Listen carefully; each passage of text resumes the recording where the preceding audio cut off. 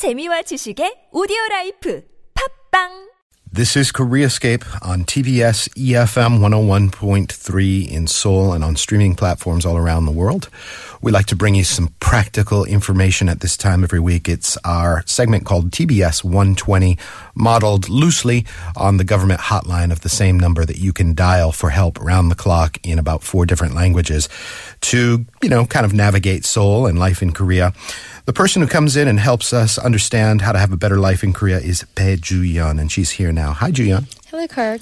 Nice to see you. So, when you are ready to get into the sort of spiritual or even if you're just interested from a historical or traditional angle, a temple stay is one of the sort of top destinations that you can pick out for travel in Korea. Yes, sure. So I saw a report saying that about 400,000 expats or foreigners in Korea are very interested in visiting temple stays. And they just want to get away from just general sightseeing and ordinary tour course. So I think this is one of the most popular trend these days. Sure. Temples, depending which one you pick, you can get them in different locations, but temples tend to be nestled in the mountains somewhere in the countryside. So even apart from all of the cultural stuff that you will be exposed to, they tend to be just in a beautiful sort of mind-clearing location. Right. Walk us through what the basic framework of a temple stay is. Yeah, so the temple stay is one of the cultural experience programs that allows you to experience the life of Buddhist practitioners at the traditional temples in Korea.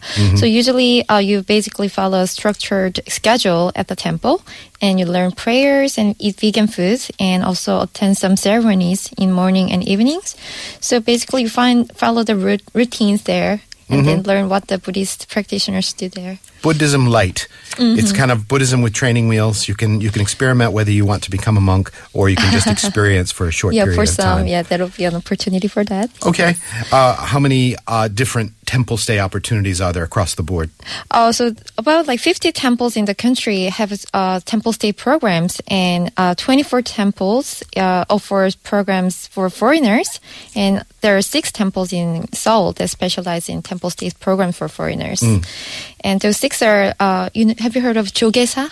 I mean, that's right smack downtown. Yes, so right. if you don't want to get out of too far out of the city, you can be right there. Right. I wasn't aware they do a temple stay. You can stay overnight and that kind of thing. Yeah, sure. There are various types of temple stays. So you can stay for a day or you can stay many days if you want, or just for one day. And Jogesa is one of the representative temples in Korea. So you can get experience here in Seoul and also Bongeunsa. It's within the very hectic city. Okay. Yeah, also. Yep. And there's Hwagesa, Jingwansa, Mugaksa, and International Sun Center is in Yangcheongu. So these 6 are the temples which you can find in Seoul. Okay. And then there's a whole bunch kind of across the country, right? Yeah, sure. There are a lot in Jeollanam-do, Hwaeomsa, and also in Gangwon area. So I think the temples in those provinces are more popular and they're very historically has long history in Buddhism. So maybe if you want to get a peek of what temple stays like in those areas, you can also travel there. Yeah. Okay. I show up at the temple. And what kind of stuff should I look forward to doing? So basically you'll get to do some activities there, like temple tour and meditation. Also, the tea ceremonies is called daseon, and you just learn how to concentrate, learn how to be mindful through the brewing and drinking the tea. And also, this is one of the popular activities in the temple stay activities. It's called Baru Gongyang. Baru Gongyang means monastic meal. So it's a new word to me. Okay. Yes, Baru right. Gongyang. Baru Gongyang. It means you have to eat very humble amount of the food, so there's no waste, and also everyone shares equal amount. And it's one of learning the way of the Buddhist monk have their meals. Is it vegetarian food usually? Yeah, usually probably lots of namuls, which is the Korean vegetable, and also but you really enjoy the food there because although they're not meat and they're vegetarian food, they're pretty good. Actually. It can be. Yeah, it's a nice return to sort of natural flavors. Yeah, sure. Not so heavily salted and gochu peppered the way a lot of Korean food is. It's so you'd not be craving for meat there. Well, who knows? Ask me after 2 days. Maybe, yeah. And then on top of the sort of basic Buddhist culture, they tend to layer on some just generic traditional Korean culture as well, right? Yeah, sure. So you get to do some like hanji, which is the traditional paper making, and also lotus flower is the symbol of the Buddhism, right? So probably they also include lotus flower lantern making. So you can get experience of, like through making, you can feel, oh, this is like Buddhism. And then you get to remind yourself about being there. I think we should probably stress, I mean, people know this already, but this is not like a vacation. You're not going to a resort or a spa. You shouldn't show up like with your blow dryer and all this other stuff. This is very down to earth. Right. So, I mean, it's like a break, I can say. You can take a day or two and just rest, because there are a lot of programs that includes like digital-free rest days, like days without cell phones, no digital devices, which I think I might like my go crazy, right? Yeah, especially your generation. Lockdown, It's a reboot. It's a reboot. Right. But just for days, you can just leave from the world and then just be concentrate on your mind. And then also there are programs like Leave Me Alone. It's like Leave Me Alone? Nebido is like leave me alone. So, Nebido means leave me alone? Yes. So although you get to like participate or to follow the schedules at the temple, probably you'll have a lot of rest there and then just be free. Yeah. And think about, oh, I have to do this or that. So, yeah. I mean, the idea is to sort of not encourage your mind, right? To keep generating worries and thoughts. Right, that's true. So sometimes they'll sit with you and do a sitting meditation. Yeah, sure. Or you can just walk. They have little trails. You do like a walking meditation. So, so your temple stay program may vary according to which temple you visit. So the locations are really different, right? So maybe your temple is located in the mountain. There are probably like paths near there, and then you'll get to walk through the path and then think about the nature and then why you're there, like those. All right. So is it one size fits all with these temple stays, or are there different types? Oh, there are various types. There are 3 in large, and there's 1-day program, as I mentioned. But this is just only getting a glance of what the temple stays like. And there is overnight program. This is popular, I guess. It's called experiential program. So basically you spend the night there, and then this is available only on the weekends. And you get to attend like Buddhist ceremonies called Yebul and tea time with monk. And I have to mention this, 108 prostrations. Yeah. 108. Do you know what the significance of that particular number is? 108? Not exactly, but probably. I know that's the number they do, like when they bow.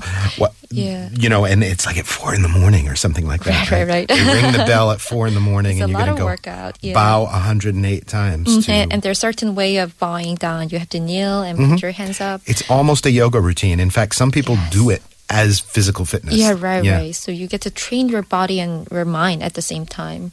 So would you want to participate in one of these? You know, one time when I had a temple stay and they clanged the cymbal or the gong at 4 a.m., I will confess I did not rise. So you already have experience of participating. Yeah, I missed the 108 bows. I guess in the future I'm going to have to do 216. Maybe you're glad that you missed it. Yeah, I did the other stuff. I did the seated meditation and all that stuff. So then you can extend it out and get more and more experiences. Yeah, sure. Also, working on meditation in the first, and also there's freestyle program which you can stay as long as you want. But you also have to attend the Yebu, which is the ceremony, morning and evening. This is like required activities. But what is that, Yebu? Yebu is you just like bow to the Buddhism sculpture and then just like pray. And then once that's over, you can just manage your own schedule. I see. Yeah, you can just hang around in your room, just doing nothing. Yeah. Okay. Yeah. All right. Fair enough. That sounds very interesting. Yep. And also registration is important, right? So those registration can be done at the webpage. So they have a very good English website. So you can just type in eng.templestay.com, or just on the search engine you can type in temple stay, and then they'll bring a page. And then you can go to English site. Okay. Yes. And the Korean temple stay comes up, like not some temple in No. Dharamsala They or have in- gathered all the sites of the temples. So it's very easy to navigate on the website. Okay. Yes. And do you book on that, or is that just informational? Oh, there you have to you have to make a reservation in advance, And you can do that on the site. yeah, sure. Okay. So if somebody's hearing this and they want to just jump right now at the opportunity, is anything going on at this moment? Yeah, there are two programs that are going on these days. So one is called Happy $10 Temple Stays. It's called 행복 만원.